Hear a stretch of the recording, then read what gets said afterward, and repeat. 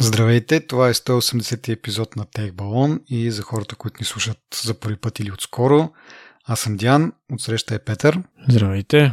Една седмица преди много чакания WWDC сме ми подготвили един интересен епизод, но преди това благодарим на нашите патрони, които и този месец продължават да ни подкрепят неуморно. Много благодарим, оценяваме вашата помощ. Всички останали, които искат да разберат какво е това патрон, могат да намерят повече информация в бележките на епизодите. Интересно е, полезно е. Не се умира. Да, но иначе искам аз да се отбърна конкретно към един наш патрон, Красимир.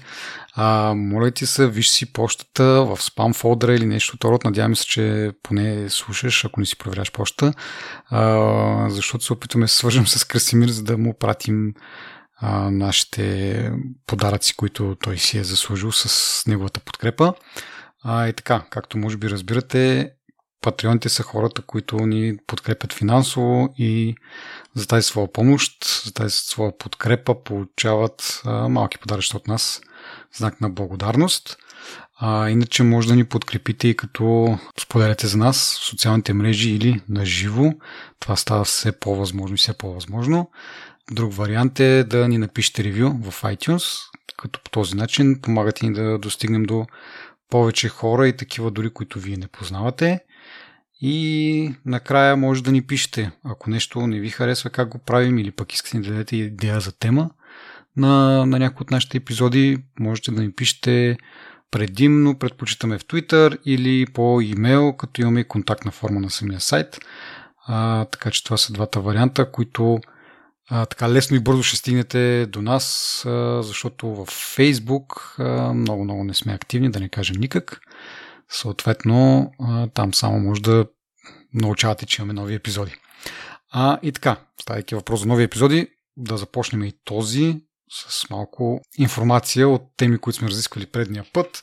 Първата е тази за това следението от приложенията и как имаше някакъв... Всъщност, не знам дали говорихме, че е бъг, но май си признаха, че е бъг, в който ти дори да искаш, не можеш да позволиш дадени приложения да те следват. Това в 14.6, което излезна преди няколко дена, 3-4 дена, вече е оправено, поне за мен. Преди нямах тази възможност, сега вече това бъг е оправен, така че ако някой прекалено много държи да бъде следен от различни приложения, може да си включи тази опция. Други неща, които и преди сме обсъждали, сега продължаваме, са Apple TV. Аз мога да споделя малко инфо за моя опит, т.е. пробвах цветния баланс, за който говорихме, нали, който Apple TV-то пуска едни цветове на телевизора и ти с телефона ги гледаш в кавички и двете устройства се свързват помежду си и си казват, тук видях този цвят, ти този цвят ли ми пусна, и се калибрират. Пуснах тази калибрация и след като премине този процес, ти казва, ето това ти е, нали, след калибрирането, мислим, че така трябва да ти изглежда картината и можеш да включваш между старото и новото, за да направиш разлика, да видиш дали наистина ти харесва. При мен се оказа, че явно телевизорът ми е достатъчно добре нагласен, разликите бяха минимални и затова и не ги пуснах, защото така че има отношение само към Apple TV-то, като гледаш от някъде другаде с и другите настройки. Имайки предвид, че разликата беше съвсем малка, реших, че явно достатъчно добре съм си настроил телевизора и няма да го ръчкам повече. Друго нещо свързано с Apple TV. Прескачам го това, защото ти нямаш. Ти имаш Apple TV, но то е по-старичкото и май няма тая функция вече, нали? Това е първата версия, даже не съм си направил труда да разбера дали е. То реално погледнато предполагам, че дори няма и апдейти вече за това нещо. Не. За да получиш такива нови функции. Не. Даже не съм го ползвал от, може би, 2 месеца. Мачове си стримам на телевизора, защото нямам телевизия. На телефона имам покрай плана в Теленор, имам да не ме чуят, да ме осъдат от диемата, ама понеже на телефона покрай Теленор имам диема плюс и си ги стримам през AirPlay. Да си гледам на телевизора мачовете. С това се изчерпва Apple TV-то за мен в момента. Пак е нещо, иначе на телефончето трябва да взепаш. Да. Добре, ти това не може да го... ти пък нямаш телевизия стандартна, за да някакси да го активираш този пакет. Не, нямам. Хубаво. Продължаваме с други новини около Apple TV-то. В бележките на епизода ще намерите линк към статия, интервю с хората, които са отговорни за разработката му. Така, за повече детайли, аз искам само на един аспект от това интервю да наблегна. Това, че ги питат защо няма AirTag или няма някакъв вариант да следиш това дистанционно къде е, като се загуби. И отговорът е, ние го направихме така достатъчно голямо и то няма да се загуби. Което е супер такова някакво детинско обяснение. Ти дай ми да мога да го проследявам. Пък не ми казвай може ли, не може ли да се загубиш, защото то дивани различни, там ципнатини различни, мога да го загубиш все пак. Но така това е глупавото обяснение. Позна из интернета един каст ли е думата, за 3D принтер модел, който ти си правиш като кейсче за дистанционното тънко и отдолу има дупка. В долния край е малко по-дебело, за да влезе AirTag-а. Аз предполагам, че хората ще си измислят даже най-елементарният вариант е просто с някакъв, то ще бъде супер грозно, с някакво тиксо да го лепнеш. Ама имайки предвид, че с предното дистанционно, понеже хората не можеха да разберат кое е горната и долната част, прикрепяха някакви дървени лъжици и такива някакви неща съм виждал като снимки. Така че, мога да си прикрепите някакъв AirTag по подобен начин. Или пък най-малко с някакво такова по-силно лепилце. Такова. Добре. И последно за Apple TV-то, оказва се, че май с някои от бъдещите версии, в някои от бетите се вижда, че Apple TV-то поддържа да му пращаш аудио през този ARC HDMI. Тоест има такава функция HDMI, ARC, което е Audio Return Channel, което означава, че каквото се визуализира в момента на телевизора, звука, той се връща по този канал по HDMI към каквото има да го чака от друга страна. И сега Apple TV-то за първи път ще почне да признава този сигнал, ще почне да го получава и ако имате HomePod, но големия HomePod, ще може да получава този звук. Това е интересно във връзка с това, че преди сме говорили, HomePod един от големите му недостатъци е, че не можеш да го вържиш към нищо друго, няма външни входове и за да можеш да го ползваш с нещо друго, освен да си стримваш музика или евентуално от Apple TV-то, каквото гледаш, да се пуска звука през HomePod-а. Сега с тая функция на Audio Return Channel, дори да не гледаш нещо на Apple TV-то специално от някои от другите инпути или дори някакво вградено приложение на телевизора, звука ще пътува към Apple TV-то, а оттам ще може да отиде на HomePod. Както уточних преди малко обаче, това е валидно само за големия HomePod, за HomePod mini-то не. Което е забавно, защото HomePod големия го спряха от производство и е много интересно сега това някакъв признак на това, че да очакваме някакъв друг хардуер ли е, или просто те хората са си го разработили без да знаят, че този продукт ще спре да бъде продаван и така са го направили да го пуснат за хората, които вече са си купили HomePod. Според мен може би ще има нов хардуер. Да видим. Ама те за много неща говорят, така че... Да. Има спекулации за някакъв такъв комбиниран HomePod с Apple TV, нещо като саундбар с Apple TV вградено. Така, добре, продължаваме с следващите новини. Да видим какво се случва тук. Докато сме на такава вълна за телевизори и стриминг услуги, Warner Media се слива с Discovery, като Warner Media е компанията майка, която държи и HBO, което ще бъде интересно за нас какво точно ще се случи. Доскоро тя беше част от AT&T, които така много сериозно пушнаха HBO към малко по-така стратегия, която не толкова да цели качество, колкото количество. И сега с това ново сливане с Discovery, това може да се очаква да бъде вдигнато на ента степен, защото не знам дали някой от нашите слушатели скоро е гледал Discovery, обаче това е някаква така неспирна боза от, нали, преди беше, да кажем, преди 10 години, нали, Discovery, гледаш някакви интересни научно-популярни филми, сега всичко е сериализирано и имаш, да кажем, 10 предавания, които са на сезони, нали, и всеки сезон там някакви копат злато, примерно в Берингово море, после в Аляска, после в някакви реки и така нататък и така нататък. Така че ако до сега идеята за HBO да се превърна в нещо като Netflix, поне на мен не ми се нравеше много, с това сливане става все по-непривлекателно. Аз по това Discovery гледам само някакви страшни тъпоти. Просто наистина не е както кажеш ти, едно време беше много по-интересно може би аз не гледам достатъчно Discovery, за да знам да е. Не, наистина е така. В смисъл, има тук там някое предаване, което може да добиеш някакви нови знания и нещо наистина интересно, но другите са, както казах, търсят злато еди къде си, някакви ловят риби еди къде си, или раци, или нещо друго, нещо, което някакъв тип survival има шоу, което са голи там и това е. Не знам какво, нали, някаква такъв полза интелектуална може да извлечеш от това и, нали, съвсем загубих така интерес да поддържам абонамента на HBO-то, защото той вече не ми го дават безплатно от Теленор, трябва да си го плащам и въпреки, че е само 5 или 6 лева, сериозно се замислям дали ще има смисъл. За момента, както казах, горе-долу положението е окей.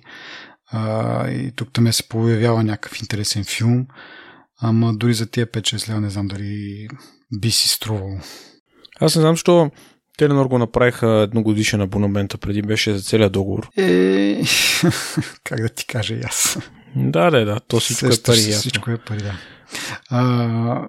И така нещо друго ще да казвам по тая линия. Интересно ми беше какво ли ще стане с плановете всъщност за HBO Max, защото първоначална информацията беше, че до края на лятото, мисля, че или някъде около лятото щяхме да получим и ние тук вече ребрандирането на нашото си HBO Go, на HBO Max. Беше много интересно какво ще стане с таксата, тарифата, която ще се определи, защото в щатите мисля, че $15-16.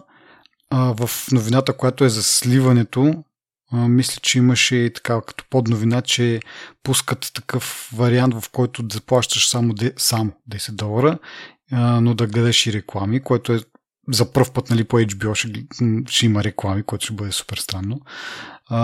Но така де, беше ми така интересно и получих някакъв отговор на този въпрос.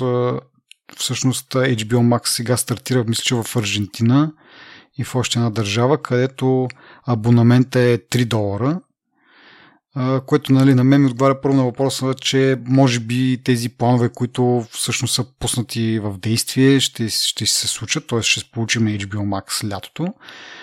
И също така явно ценообразуването е на база региони, т.е. в щатите си е $16, но както виждам в някои не толкова развити страни е съобразено с това и е само $3, така че евентуално тук ще си остане $5-6 лева и остава да видим наистина колко бълвоч ще се бълвне след това сливане, което, нали, то няма да стане скоро де.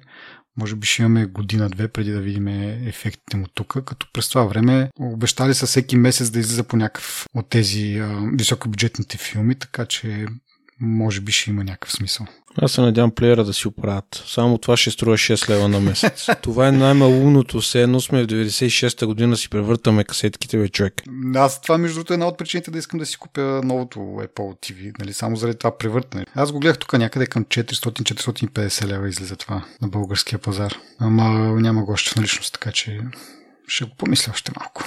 И така, продължаваме още с един интересен блогпост на един security researcher, който е успял да принуди тази мрежата на Apple Find My да праща каквито си иска той данни. Сега, нали, не са кой знае колко големи, защото, нали, самата система предполага да праща просто локации и така нататък.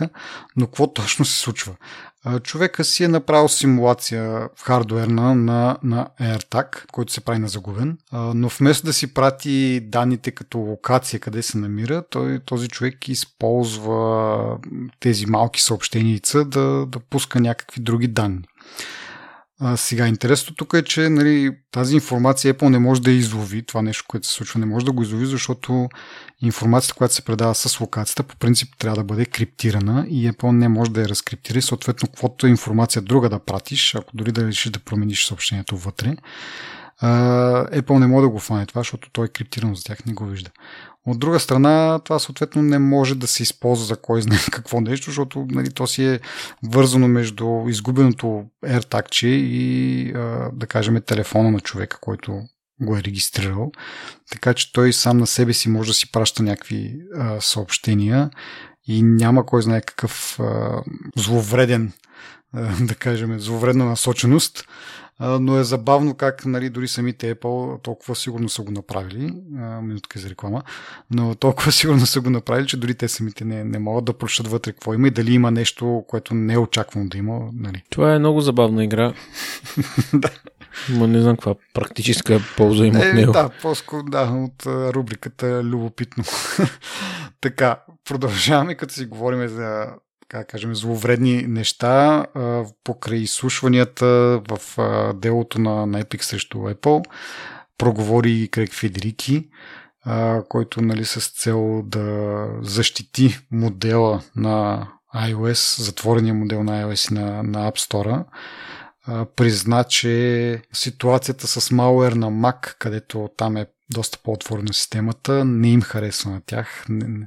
Неприемлива е, цитирам. И така, общо взето, за да защити едната система, доста така понаплю другата. Това на мен ми стана много смешно, защото въпросите са протекли нещо от сорта на в iOS вие не позволявате еди какво си, да, ама в OS X го позволявате. И той, да, ама там сигурността не е на много високо ниво. Да, и то от една страна е смешно, от друга страна звучи заплашително, защото кой ги знае какво планират за бъдещето. Аз между когато предния път обсъждахме тези дела и какви могат да бъдат възможните резултати, не знам дали тогава го казах, но съм си го мислял дали пък няма да минат на някакъв такъв модел като на Mac, т.е. да позволят малко повече отвореност на App Store и просто да наблягат на сигурността на самата система. Защото до някъде това, което те го разказват, че iOS заради това е толкова сигурно, това е до някъде така, но както виждаме има и случаи, когато се пропускат някакви зловредни неща, но самата архитектура на iOS и с това сандбоксване на отделните приложения да не могат да си излизат извън собствените си там данни и да крадат други данни, много сериозно ограничава малуера и полезността на малуера, защото дори да успееш да вкараш malware през App Store, той какво може да направи? В смисъл, той няма достъп до никакви други данни. Евентуално, ако ти му позволиш да ти ровичка в контактната листа или в календара, GPS и така нататък, това е отделно на ръка, но ако говорим за malware, то смисъл, който е всеобщия, който ти краде някакви данни и по някакъв начин ги използва, той обзето няма достъп до кой знае какво. Така е архитектурата на системата. Така че малко тук, те се опитват да го представят, че едва ли не цялата заслуга е на App Store, ама не точно. От тази гледна точка си мислех, че дори да позволят други App Store заради самата архитектура, заради това изолиране на приложенията, проблема с malware няма да бъде чак толкова голям. И посмях да мечтая едва ли не, че ще стане нещо по-отворено като при Mac. Ама след тези коментари на Крейг Федерики, който казва, че това е нивото на malware за Mac е неприемливо. Да, макар да си мисля, че май няма да ми се сбъдне. Като си има напреди още повече, Mac е мисля, че около 10 пъти по-малко на брой активни устройства има, отколкото iOS, което прави iOS още по-голяма мишена за хакване и така нататък. Така че ако за Mac броя на малуера, който откриват, не им се нрави, представям си за нещо, което е ще бъде доста по-интересно за хакерите, какво ще се случва, каква вълна от малуер ще има. Така че да, може би вместо да отворят iOS-а, може пък да затворят macOS-а. Още повече, ама... Няма да стане. Това не е сериозно това. И аз надявам, че, нали, имайки предвид традициите, нали, вече това е установена някаква система, сега да го променят, ама... Не мога да имаш доверие. Да, в смисъл, като веднъж, като си наумят нещо, нали, като си навият на пръста, нали, още повече, ако им влиза в някаква генерална стратегия, ще го направят и ще потърпят малко негативни коментари и след това ще бъде забравено и ще свикнем и на това. Търпят, не съм сигурен, че е точната дума, просто не им пука според мене, с презумцията, че правят добро на хората. Но аз съм, вися, за десктопа не съм съгласен това да се случва по много очевидни причини, докато в iOS е по-логично да го има. Това, което ти кажеш, освен че са мишена, нали, това го оставяме на страна. Чисто функционално и от към това да разчиташ на устройството си, нали, че софтуер отговаря на някакви определени изисквания. Това е голям плюс. Тук сме на тема на malware, да минем на следващата новина за Microsoft, които обявиха, че ще пенсионират Internet Explorer, но едва през 2022. Не, че го ползвам, нали, някой ме принуждава да го ползвам, но според мен е прекалено дълго време. Не знам кой още има да се нагажда на тази промяна, при положение, че пуснаха Edge преди, може би, 2 години. И в Edge всичко така, по мои наблюдения си работи доста прилично. Дори някакви по-стари сайтове, заради които Internet Explorer принципно се държи, нали, за някакви legacy съвместимост. Да. Сега всички с такива шеги, че Internet Explorer се използва да си свалиш браузър, няма да са смешни. Сега ще се сменят с Edge, може би. Не, всъщност интересни сината. Edge си е доста приличен браузър, има си даже Chromium версия. Просто някакви корпоративни, служебни, стари софтуери, сайтчета няма да върват, но какво ти да не. Имаха достатъчно време. Аз пак казвам, до сега не съм срещнал със Edge нещо да не ми работи, което да работи на Internet Explorer, но като се замисля, доста от нещата в корпоративния ми живот се обновиха, така че може би това е причината по-скоро, ама време е, нали? В смисъл, до кога ще ги търкаляме тия супер дърти сайтове, дето не работят с нищо друго, освен с Internet Explorer 5, нали, примерно. Ма ти има на предвид, че, нали, той Internet Explorer няма да изчезне. Имам предвид, те ще спрат да го поддържат просто. Надявам се пък да го махнат от самата операционна система. В смисъл, в един момент с апдейт, като ти дойде, да нямаш Internet Explorer, да ти го махнат. Няма ли да стане така? То пускат, мисля, че 2 пъти в годината Windows 10 апдейт, така че... Да, надявам се някои от тези апдейти просто да го премахнат, нали? Ти, ако искаш пък да го инсталираш, стига вече. Те му пуснаха апдейт преди някакво време, може като го апдейтнеш и той ти инсталира този Chromium Edge. Да. Добре. Още нещо интересно от Microsoft. Ще почнат да поддържат такива Linux-ки приложения с юзер интерфейс в Windows 10. Което на мен ми е супер забавно, защото едно време, като ръчках едни Ubuntu и едни Linux неща на десктопа, имаше едно приложение, не приложение ми като услуга Wine, което целта му беше да пускаш Windows приложение на Linux, и сега ми стана забавно как са завъртяли нещата по този начин, че всъщност се налага Microsoft да има такава поддръжка на Linux приложенията. Те са по-скоро за някакви разработчици, нали, така, едва ли някой, нали, стандартен потребител би имал някакво приложение, което работи на Linux, а пък не работи на Microsoft, т.е. на Windows. Но има пък по-специфични такива неща за разработчици и за администратори, които би било доста по-удобно, вместо да търкаляш виртуални машини. Така че за тези хора ще има някакво облегчение. Аз пак да кажа, от към консюмърска страна просто ми стана забавно как преди време за Linux се налагаше да се прави, сега обратно. Свършиха ми вече плавните преходи, затова директно отивам към следващата новина за Apple, които показаха няколко метода, с които да помогнат на хора в неравностойно положение да си използват по-ефективно техните устройства. Това са неща като следене на очите, когато използваш iPad, което ще позволи, нали, някои неща да ги избираш така само с поглед.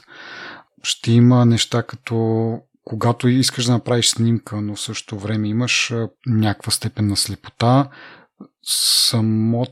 самото приложение ще ти казва какво има на екрана, какво снима камерата, което нали, е супер интересно от гледна точка на изкуствен интелект ли е, какво е, което разпознава какво има на снимката и ти казва. И има доста така интересни приложения извън това.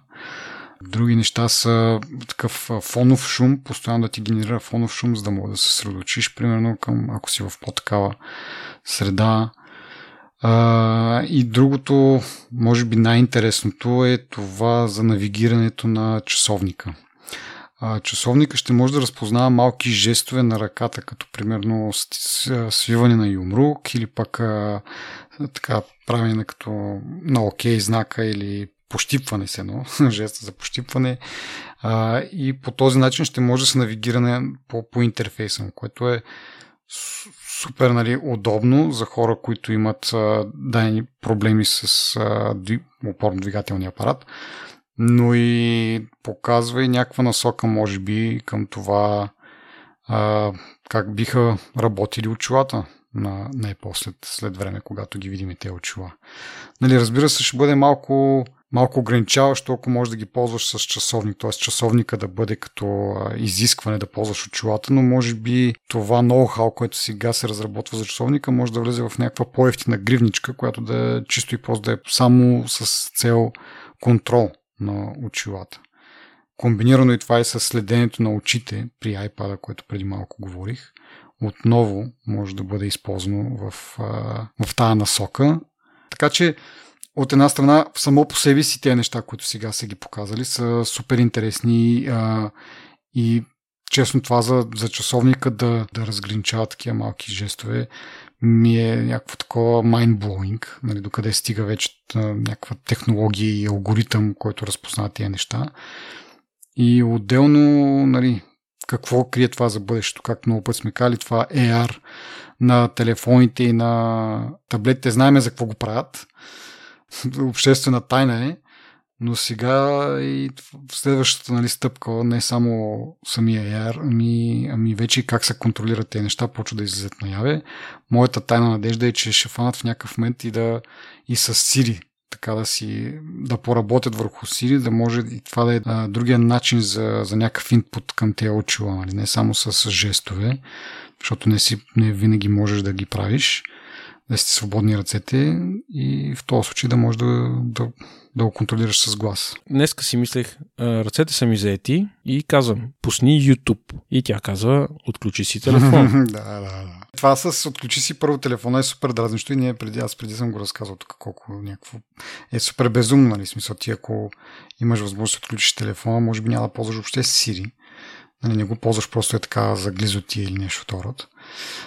Но да, и говорейки се за колко нефункционална е, малко по-късно ще поговорим и Google какво обявиха на тяхната конференция за разработчици. Там правят доста интересни неща. Така, следващото нещо, Apple обявиха, че ще имат така високо качество на аудиото през тяхната стриминг услуга. Мисля, че от юни трябва да стартира това нещо. И може би ти мога да разкажеш тук малко повече, понеже ти си така потребител на Apple Music. Дали те блазни на така възможност? Дали би имало разлика за тебе? Ами първо трябва да кажем, че Apple Music има доста високо качество и може би има не мога да кажа най-високото качество, но да речем една от двете услуги с най-високо качество на музиката в момента, дори без Lossless. За да се радваш на Lossless, трябва да имаш техника, на която да го слушаш то Lossless. И тук вече идва ограничението и нали, трудностите за повечето хора. За да се радваш, трябва да имаш или слушалки, с които да мога да им слушаш този кодек, или с някаква аудиосистема, която е малко по-сериозна. През Bluetooth няма да стане, трябва да е с кабел задължително. Ще бъде яко да го има, най-малкото ще е безплатно, няма нужда да го плащаш като Tidal. Да. $20 на месец, така че нали, пак е плюс, но все пак трябва да си подготвен за това. Да, това е интересно сега, какво ще стане с тия услуги, нали, Tidal изцяло почиват бизнес модела на това, че нали, аудиото им е така с много високо качество и сега какво става с тях при положение, че Apple пускат собствено такава услуга и то безплатна.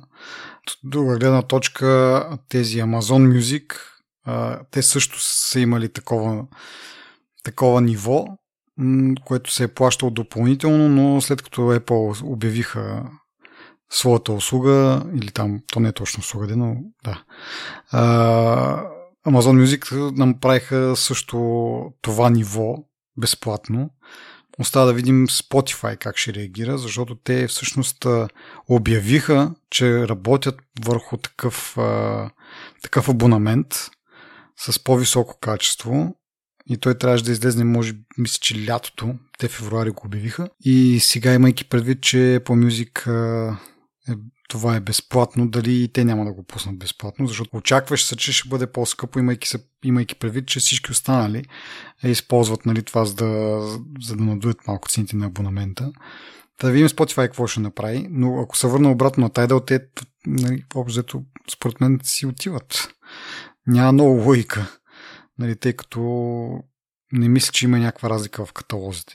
И можем да поговорим и за смисъл от колко Lossless е нужен, защото те са пуснали пак различни нива на качеството, като мисля, че първото ниво се равнява на качество от CD, т.е.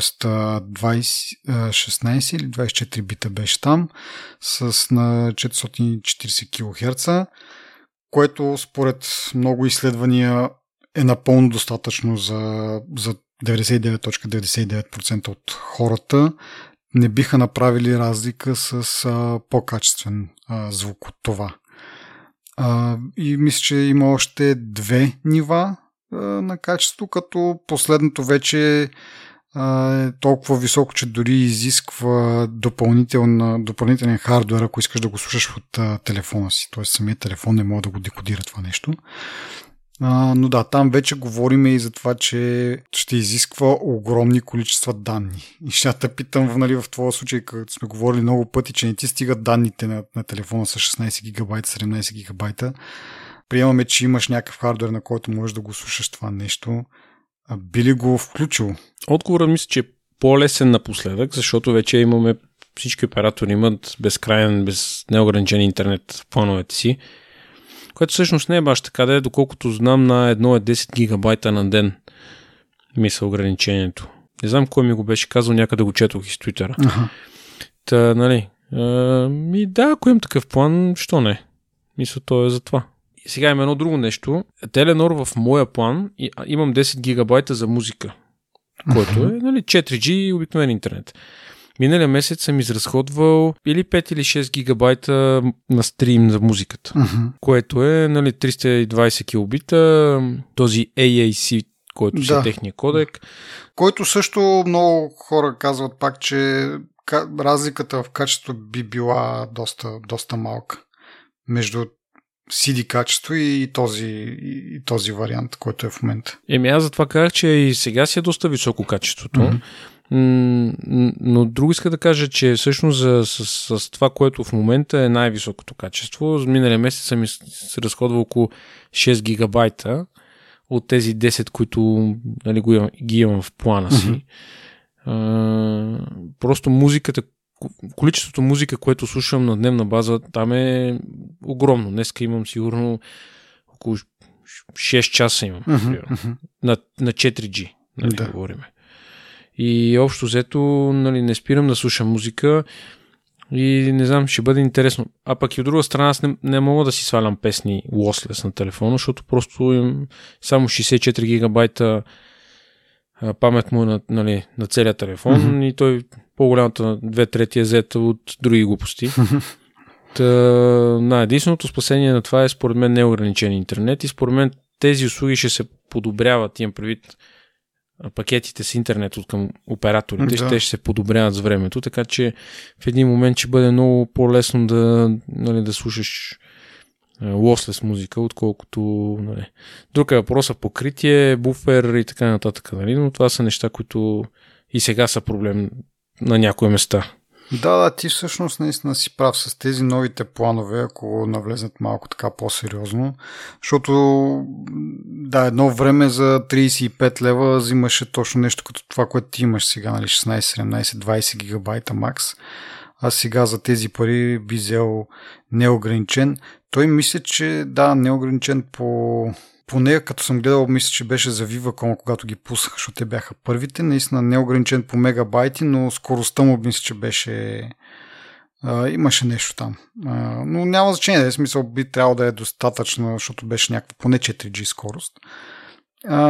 Да, и тогава това съобразяване дали биха ти стигнали мегабайтите в плана, ще отпадне действително и ще отвори вратата наистина за такъв тип Lossless музика. След това обаче идва въпроса с поддръжката на устройство, защото забавното е, че Apple пуска това нещо и се оказва, че ти не можеш да слушаш такова високо качество на слушалките, дори на AirPods Pro. Там и на Max. Да не говорим, че Max има възможност да го вържиш с кабел към телефона си и въпреки това той не е способен да обработи това нещо. Тоест дори да кажем, че в един случай Bluetooth е ограничаващо нещо, в другия случай обаче дори през кабел AirPod Max не могат да пускат толкова високо качество музика и това е супер странно, защото ти на какво ще го слушаш това нещо? В смисъл такъв HomePod също в момента не го поддържа и HomePod Mini не го поддържат, но са казали, че със софтуерен апдейт след време ще почнат да поддържат това високо качество, което е някакъв вид спасение. Окей, нали, поне хората, които го имат и нали, там Wi-Fi и така нататък би се справил с това. Но ако тръгнеш да слушаш от телефон или от таблет на Bluetooth слушалки, първо, нали, както и ти каза, самия Bluetooth няма достатъчно бендвит. Второ, самия кодек, който се използва, също е силно компресира музиката, така че нали, то по дефиниция, като тръгнеш да я компресираш, ще се губи качеството. Някакво... Какво ще си пусна това нещо и ще си го слушам от говорителя на телефона, нали? Обзето, това е опцията, която имам в момента, нали? Защото явно по Bluetooth няма как да стане, няма вече аудиожак да го вържиш към някакви слушалки или някаква друга система. И вариантът е или да, не знам, през AirPlay по някакъв начин на Apple TV-то, ма мисля, че Apple TV-то и то не ги поддържа. И нали, остава HomePod, който така че си има директна връзка към, нали, с Wi-Fi към интернет, така че можеш нали, оттам да си го пуснеш директно, не е нужно да участва телефон, обаче И той не го поддържа това. HomePod в момента не, но казват, че само Spatial Audio поддържа, обаче исках друго да ти кажа. Това е много яка стратегия на Apple, защото според мен е пределно ясно, че няма много хора, които могат да се възползват от Lossless аудиото. За много хора ще бъде излишно при положение, че и сегашните 320 килобита са отлично качество, нали? Особено когато го прехвърляш през Bluetooth и то се мачка и не знам си какво става, нали? Та съответно не е идеално, но като имаш тази услуга, която ти е включена, в смисъл това качество ти е включено към услугата без допълнително плащане, ти пребиваш конкуренцията по този начин, ето ти каза Tidal се обезсмисля с техния бизнес модел в момента и всъщност Apple печелят най-много от това, защото малко хора ще им товарят, да речем, сървърите и в същото време ще пребиват конкуренцията. Рекламата ще е на Full Max. Да, мисля, ти само рекламираш нещо, което дори да не го ползваш, знаеш, че ти е в пакет и това ти е, за много хора това е достатъчно да го вземат. Нали? Някой може да си прави сметка. Нали, сега има и друга страна, че ще започна да се появяват вече аксесуари, аудиосистеми, не знам си какво, които да поддържат този стандарт. Примерно, нали, знаеш, силата на Apple е в аксесуарите. Те правят милиарди пари само от веришки, каишки, всякакви други простоти, дето изобщо, нали. Да. Китайца ги прави за $3, те ги продават за... Нали, ти видяте само за AirTag, това коженото, как се казваше? На Хермес. Да, то струва безбожно много пари. Те май спряха да го продават. Няма го на сайта вече. Усетиха се, че са малко така. Не знам, ама такива простоти, те се купуват. Има много преклено, много глупави хора, които просто фърлят пари за такива тъпоти. Но това ми е мисълта, че просто това е супер яката стратегия. Ти даваш нещо, което малко хора ще използват, но казваш, конкуренцията иска $20 за тази работа. Ние го даваме безплатно в нашите, примерно, 5. Да. Добро, така, както добър маркетинг се получава по този начин. Плюс това ще се опитам със сигурност да си намеря начин да го пробвам това. Да разбера, да го чуя, да видя. Защото, нали, ви сега, ти като си аудиофил, имаш, в смисъл, ухото ти ги чува тия неща. Не всеки човек може да чуе задължително всички елементи, които се губят при рязане и така нататък. Кой артист беше казал, не си спомням, че душата на една песен е в дребните неща, които са в мастера на файла. Нали? И после ти като го компресираш в MP3 и не знам си какво и той вече, нали, на нищо не прилича. Да. Така че трябва да го видим. Ти знаеш, че аз харесвам по принцип да ми звучи добре. Не съм запален, не съм маняк, не съм, нали, такъв, който на всяка цена трябва да му звучи добре. Но ако мога да си го направя да ми звучи добре, предпочитам да си го направя. Нали? Ако усилието не е голямо, със сигурност ще го ползвам това да видим. Просто, нали, ще трябва да сме на плана малко, защото... Сега гледам, че всъщност евентуално, поне при мен най-добрият вариант, в който мога да го изтествам това, не че аз не съм абонат да има, принципно е Apple TV-то. И нали, към него, ако имаш вързано някакво, нали, посредством телевизора, някаква система, която може да го възпроизведе това. Но иначе, както казах, iPhone и iPad, те нямат джакове. През кабелчето мисля, че не може. Това Lightning кабела и Bluetooth вече го обяснихме. Другия вариант е Mac. Ако имаш, нали, на Mac пак от стереожак да излезне това нещо и пак да каже Apple TV-то. Това са единствените варианти. Другия вариант е да го слушаш, нали, от самото устройство, което е безумно. Може би при iPad Pro, който, нали, с там 4 говорите, може би ще може да се усети някаква разлика. Ама, както кажеш ти, така че сега в момента така са енкоднати, че е доста високо качество. Да, добър маркетинг, да. Ето, най-малкото ние си говорим за това, хиляди други хора си говорят за това и да, създава се някакъв хайп. И само да кажа, според мен няма да усетиш разликата на 4 колонки на iPad или на новия iMac, или трябва си сериозно озвучение с високи, с средни, с ниски, с surround, с... нали. Аз, примерно, вкъщи слушах на Кодито Lossless. Те са FLAC файлове на... бях си свалил няколко албума на Рамштайн, примерно, на AC/DC, на Майкъл Джексън, примерно. Много яко звучи. Мисля, като го пуснеш 5+1 си е, ако имаш... Нали, аз за щастие имам там една не лоша система вкъщи.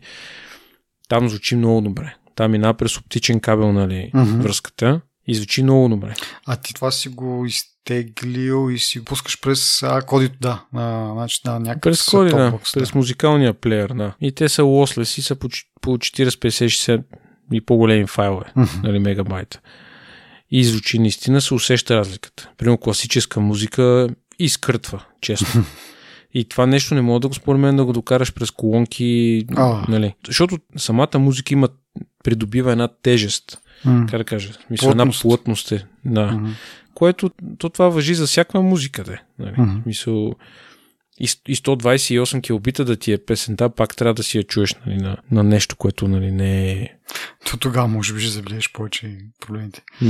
Да. Ще видим, аз тук гледам сега качеството са, както казах, 16 бита, 444 кГц, 2448 и 2492 кГц, като може да се правят настройки от самия телефон, примерно когато си на Wi-Fi, какво качество да стримва, когато си нали, на мобилен интернет, какво качество да стримва, което е, нали, един така улеснение и може да предпази, нали, да не натрупаш прекалено много трафик, но пак остава си проблема къде точно и как точно ще го слушаш и, нали, ще се възползваш. Самото качество, пак да кажа, повечето хора, и то не хора и такива сериозни изследвания казват, че повече от CD качество, което е 16 бита 44 кГц, нали, много малко хора могат да го чуят, да чуят разликата.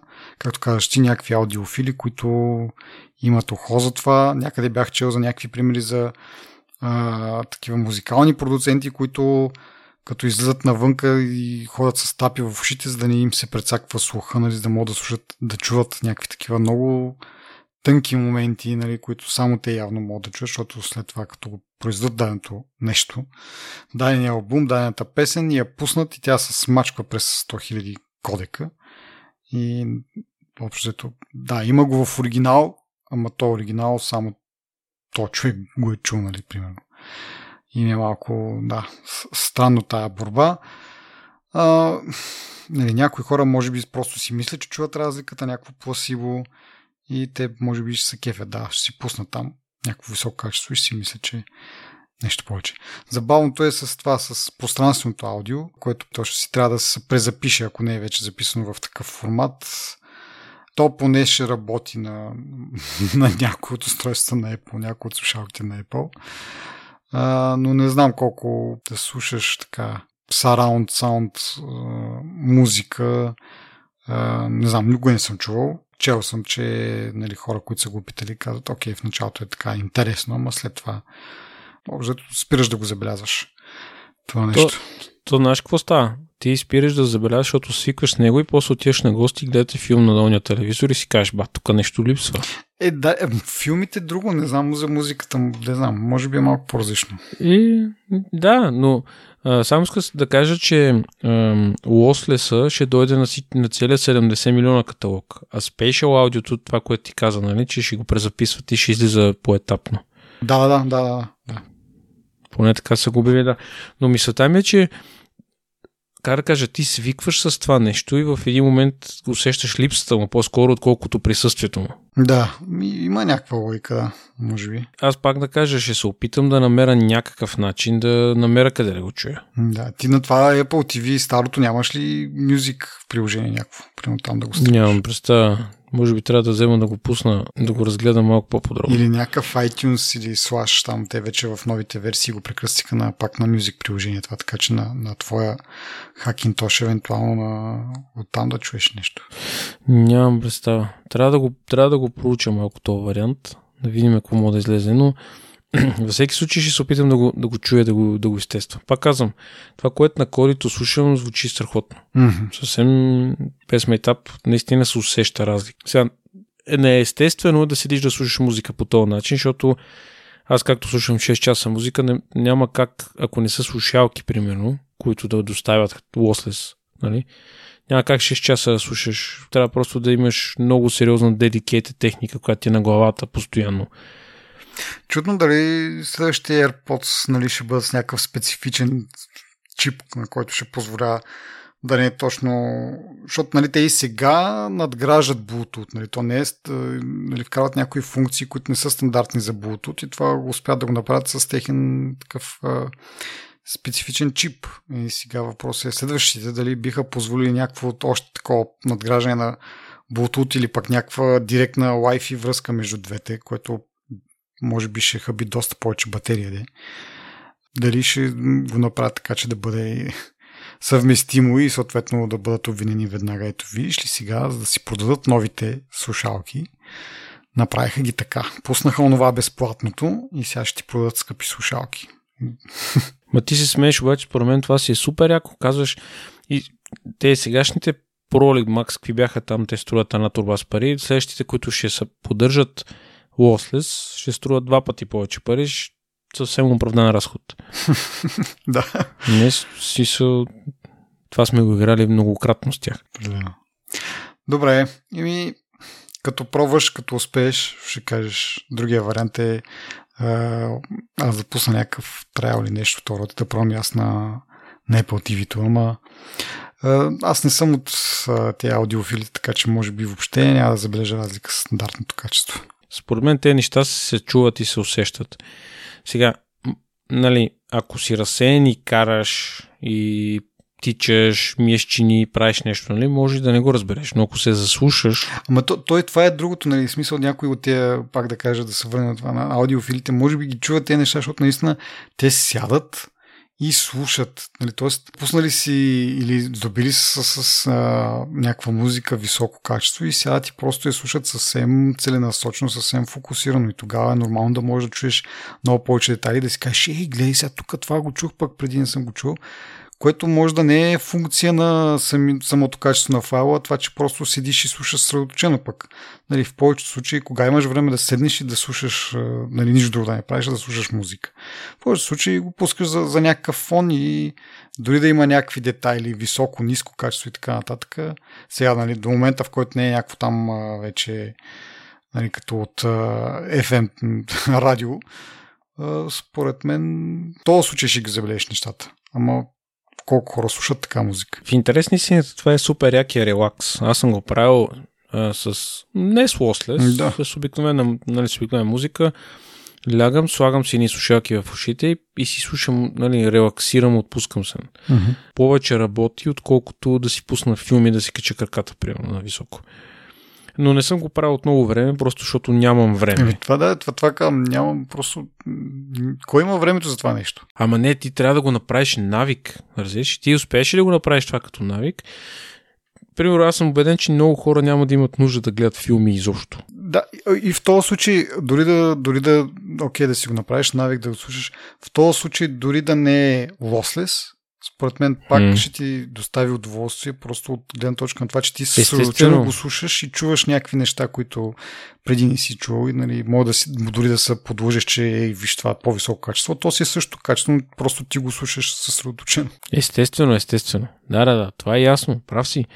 Просто казвам, че слушаш ли хубава качествена музика, нали, с качествено звучение, просто е супер яко чувството. Примерно с AirPod-ите аз, нали, съм си доволен на качеството и тия 6 часа днеска на AirPod и Skybell съм го слушал. Единственото дразнещо нещо, че е новото тъпо съобщение в iOS 14.5 14.5 го пусна, където излиза и каза, много е силен звука.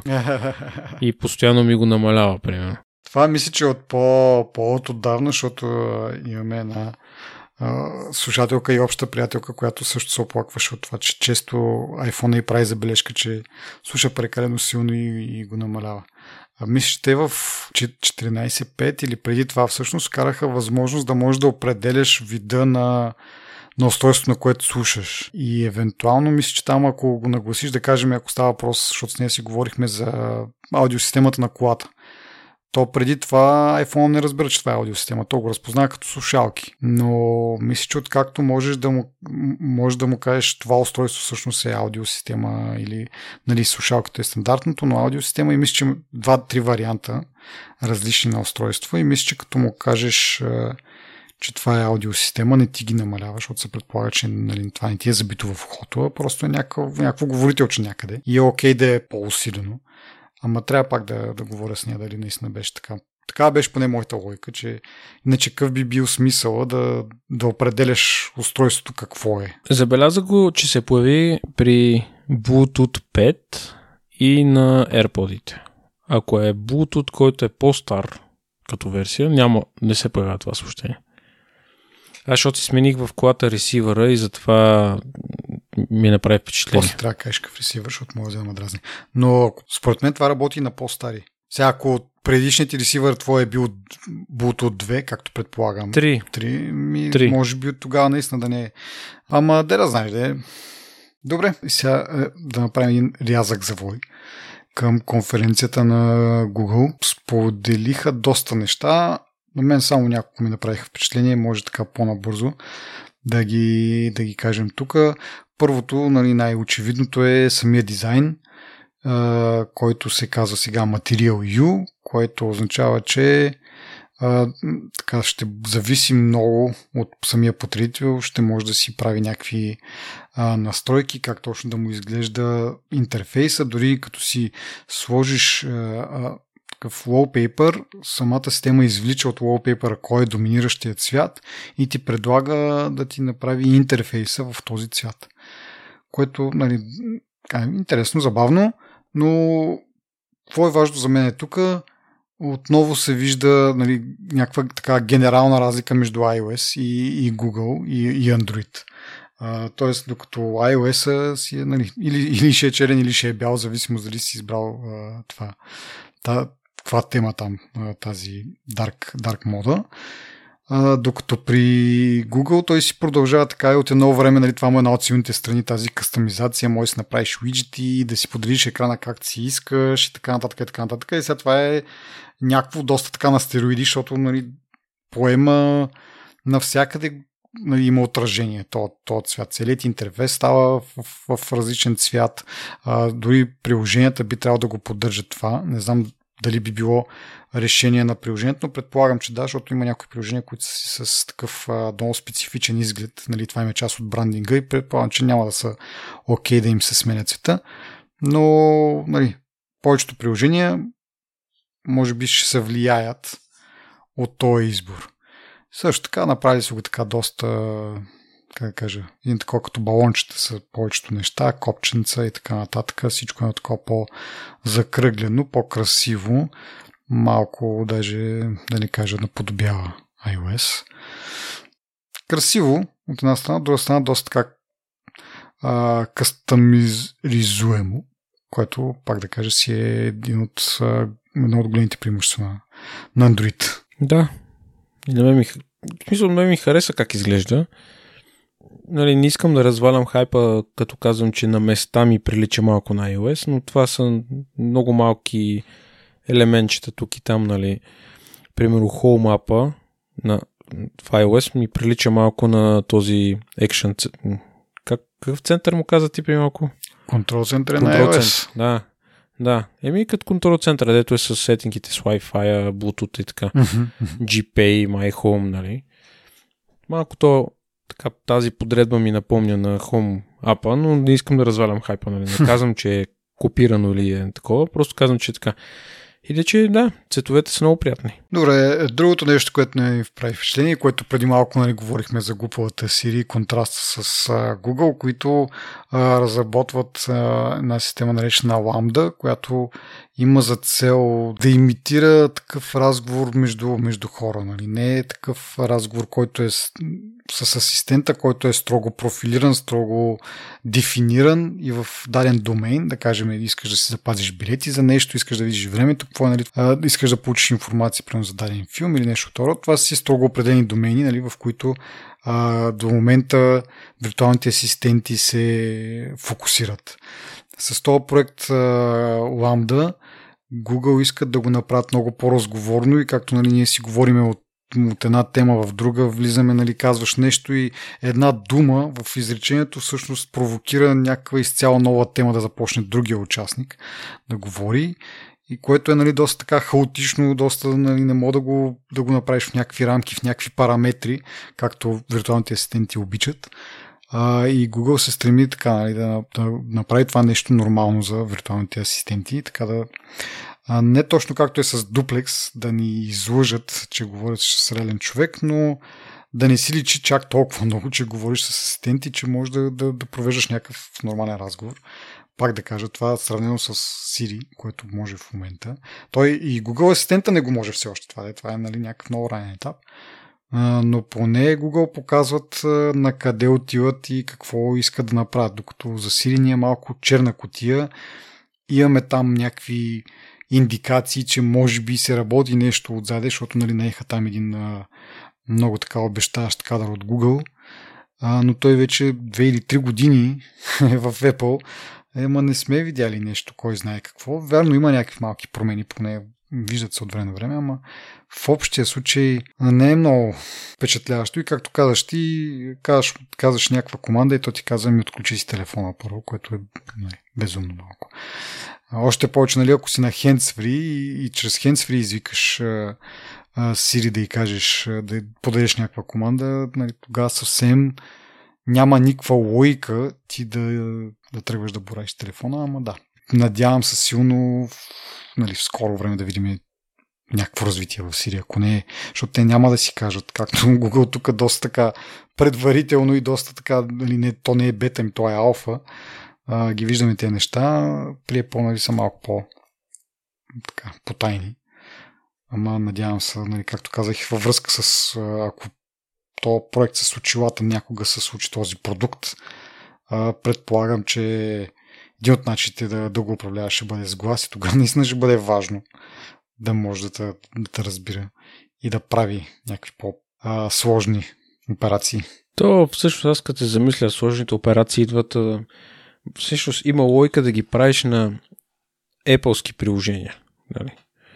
Защото трябва да имаш permission или разрешение. Това с анбоксинга, което ти спомена, нали? Според мен това е проблема и това пречи. Да го имаш този резултат, който ние искаме. Ами то зависи, защото ти можеш да кажеш смисъл може така да го организираш Siri-то, че то да приеме някакви дадени параметри и просто да ги подаде на даденото приложение. Както е примерно с приложенията за чат. Нали? Ти му казваш пусни съобщение на еди кой си по еди кой си приложение. Нали? То всичките тези неща ги знае като нали, еди кой си ти е дадения контакт, съобщението е реалното съобщение и ти казва, нали, разбира през кое приложение да го прати това съобщение. Така че ти може да й зададеш, така да го направи, че ти да й задаваш само някакви параметри, тя да ги разпознава като такива и само да ги пуска като такива на даденото приложение и то да е способно да ги приеме. И оттам нататък нали, не е нужно някаква кой знае каква интеграция. Аз поне така си го представям да може и да е нужно, защото все пак все още не мога да пускаме каква да е музика в Spotify. Мисля. Просто ти пуска там някакъв дефолтния плейлист. Така че според мен би трябвало да може да се направи така, просто защото го виждаме като пример в съобщенията, пак да кажа. Просто задава определените параметри и оттам нататък приложението да се оправя. Въпросът е да има някакъв такъв разговор между двете неща, между приложението и Siri, ама това е някакъв много по-дълъг разговор и ние даже вече сме го говорили, нали, това. Какво е нужно да се направи сега, дали ще го направят, как ще го направят, кога ще го направят, кога е нали, от най-важните неща. Да. И другото последно, което ми направи от тази презентация е privacy контролите, които въвежда Google, които нали, преди малко, като говорихме, че малко запличва на iOS интерфейса. Въпреки, че нали, там пак да с едно уточнение, в iOS няма така дълбока кастомизация, но просто самите бутончета стават малко по-така човечни, може би ли да я знам, малко по-такива. Предизвикват така да ги пипнеш, да ги цъкнеш. Но сега това тук с тези privacy настройки нали, много прилича на iOS. Не казвам, че са ги копирали, защото разработката на тези неща вървят с години и не е да кажеш видели са го преди какво са направили преди 2-3 месеца и по-какво са въвели и давай ние да го въведеме същото. Това изиска много по-дълъг период на разработка, но в крайна сметка имаш възможност да видиш кои приложения са ти ползвали камерата, микрофона, локацията, какво беше другото? Мисля, че това бяха основните неща. Но тук в случая те надграждат дори, защото при Apple можеш да кажеш кои приложения могат да ги ползват, нали, да го включиш или да го изключиш това и можеш да видиш кои приложения са ти ползвали скоро локацията, но Google надгражда с това, че можеш да видиш кои приложения са ти ползвали камерата, кога са я ползвали камерата или пък микрофона, което е много интересно и много полезно. Ако нещо се съмняваш, че е станало, можеш да го видиш това в доста така интересен интерфейс. Така че, пак да кажа, въпреки че наподобява доста, в същото време пък надгражда, нали, добавя някаква така допълнителна интересна функционалност. На мен ми направи впечатление разговора с тази ламда, всъщност, което наистина беше презаписано такова, нали, не е да кажеш в реално време да си го говорят. Малко ми се даде впечатлението, че е изкуствено и нагласено. Вероятно не е В смисъл, просто това впечатление ми идва от факта, че изкуствен интелект го съставя изречението, нали, в разговора. И целият разговор се води между човек и изкуствен интелект някакъв.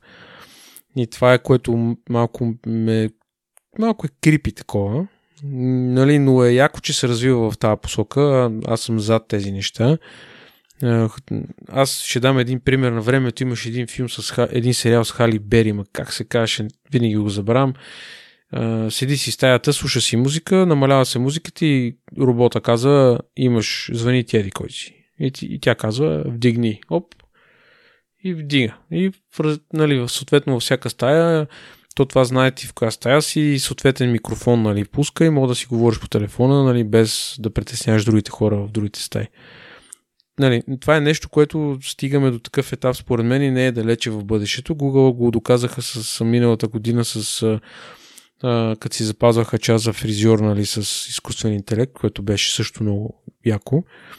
Но това е много от нещата, които ми харесаха, че инвестират в това нещо и, нали, сега може би Skynet ще използва тази технология след 15-20 години, но не сме сигурни. Каквото и да стане, винаги отиваме в тази тема Skynet. Гледай сега, то винаги е възможно това да казваме. Нали?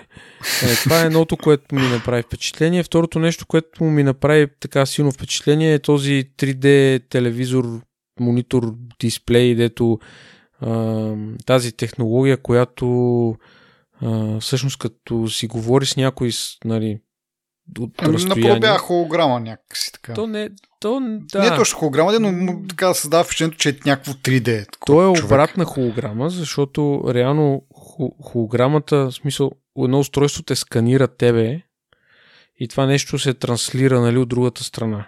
И ти го виждаш като 3D обект, всъщност, на този телевизор. То смисъл, нали. Няма значение. В смисъл, това ми изкефи.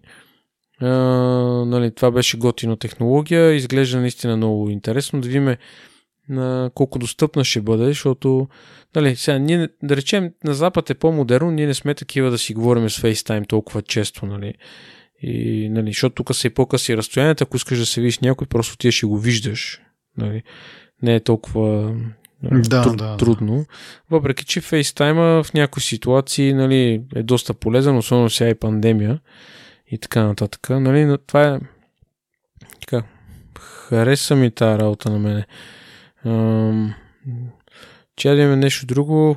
Това с гифчетата беше много смешно, защото от няколко снимки ти прави гифче, ние това сме го виждали вече. Нали? Ама не, то тук забавното е, че то от две снимки, то не е тоест ти не правиш, да кажем, 5 снимки, то ти го събере в гифче, а правиш 2 снимки и изкуственият интелект, как да кажа, измисля какво се е случило между тези 2 снимки. Нали? И го изрисува, което е също малко до някъде крипи, защото, нали, създава нещо, което реално не се... Тоест, той се е случило, но той няма как да знае, нали. Как ти кажа, в смисъл се едно, ти си направиш 2 снимки, в които ти си преместен от около 1 метър и то ще ти нарисува и ще ти направи клипче, в което те показва как вървиш, което е странно. Той не го е видял реално. В смисъл, той има само 2 снимки. Началното и крайното положение, между тях някакво, странно е това. Но наподобява, нали, лайв фотос, ако искаме да говорим. Да, нали. Да. Ако излезнем от това колко е странно, нали, на принципа на лайв фотос, които колко са полезни, колко не. Аз, честно казвам, от време на време снимам нещо, което искам да фана някакво движение, ама... Да, както да е. И последното нещо, което ми направи така посилно впечатление, е, че Google и Samsung ще събират Wear OS и Tizen, като се надявам това да не ми рефлектира върху моят телевизор, ама... Това между аз го бях забрал, но наистина това е много голяма новина. Но доколкото разбрах, нали, то спокойно мисля, че това няма да се отрази на телевизора, това има отношение само към часовника, нали, wearables нещата. Там ще ги обединяват и от това обединение ще излезнат по-бързи, по-енергоспестяващи приложения. Сега не знам на кое от двете това е функция, нали, в смисъл до момента някакси двете са били тромави и са били много батерия, обаче като се комбинират, някакси така ще стане, не знам, може би Тизена е малко по-пъргав, малко по-ефективен и Google, нали, Wear OS всъщност ще го наследи това, ще се възползва от това. Готино е като идея. В смисъл такъв, че дано да пушне малко, да се направят някакви интересни устройства, да почнат да имат по-голям пазарен дял, за да може и Apple да има някаква конкуренция. Нали? Не, че нали, не мога да кажа, че на Apple че нещо му липсва, ама друго си е да имаш конкуренция така, да те побутва. И сега, нали, плюс на това е, че няма, да кажем, 2 основни системи, ако приемем, че, нали, до някъде двете са популярни в техния си бъбъл. Сега вече ще има една единствена, разработчиците няма да се чуят нали, да пишат две отделни приложения, едната за Tizen, другата за Wear OS. Сега това ще им се улесни и пак да кажа, надявам се от това нещо да и самия хардуер и самата функционалност така да стане по-привлекателна за потребителите и по този начин се стимулира нали, някаква конкуренция, защото... Да, ще бъде интересно да видим какво ще забъркат. Така, да. И аз още нещо тук се присетих, само че обаче това беше за 3 милиарда устройства. Беше ми интересно това, че се спомена, което преди няколко седмици мисля, че говорихме за монополното положение на Apple с само в кавички 1 милиард. И тогава изказах някакво предположение колко са андроидите. Сега имаме реална цифра 3 милиарда, като преди 2 години са били 2,5, а преди 4 2 милиарда. Тоест, горе-долу на 2 години има 500 милиона нови активни устройства, това казвам. Това тук не се смятат устройства, които са излезнали от употреба. Тоест, новите Android устройства може би да се продават много повече от половин милиард за 2 години. Нали, но тук се отчитат само тези, които са останали активни, което нали, смятай, това са 3 милиарда Android и 1 милиард Apple-ски iOS устройства. Това са 4 милиарда мобилни устройства, т.е. всеки втори човек на практика има такова нещо. Макар че нали, при Apple някаква част са таблети, нали, не са само телефони, но пак си е от една страна голяма цифра, от друга страна, като се замислиш само 4 милиарда, нали, смисъл, само 50% от населението на Земята има смартфон. Малко ми се струва някакси малко. Мащаби. Замислих се малко така за... Така, добре, нещо друго от Google AI-то? Другите неща бяха по-дженерик такива, които поне мен не ми хванаха окото. Може би нещо интересно за този здравния тул, health tool, който идентифицира с кожни проблеми. Mm-hmm. Нещо по-набързо. Мога да си направиш папка с парола, да си слагаш снимки в нея на любовницата, ако искаш. Какво друго? Нека си... Това може би е по-интересното нещо, което... Да, имайки предвид, че ние нали, не сме така отявлени потребители на Android, така че нали, няма как да направим някакъв по-детайлен и по-така дълбок анализ на нещата, но да, това са основните, които така на първо четене хващат окото и да, може би ще бъдат интересни за слушателите. Дано. Дано. Добре, това е нашия епизод. Благодарим за вниманието, благодарим за подкрепата и приканваме всички, които искат да ни подкрепят по един или по друг начин, да го направят. Казахме вече, патреоните с финансова подкрепа, чрез споделяне за нашия подкаст, чрез обратна връзка, какво можем да подобрим, какво можем да, нали, някакви интересни теми да говорим за тях, ревюта в iTunes и нещо, не знам, друго пропускам ли? Не мисля. Май е това. Така че, да, надяваме се да ни подкрепите по един или по друг начин и така, надяваме се и да сме полезни и до следващия път. Чао!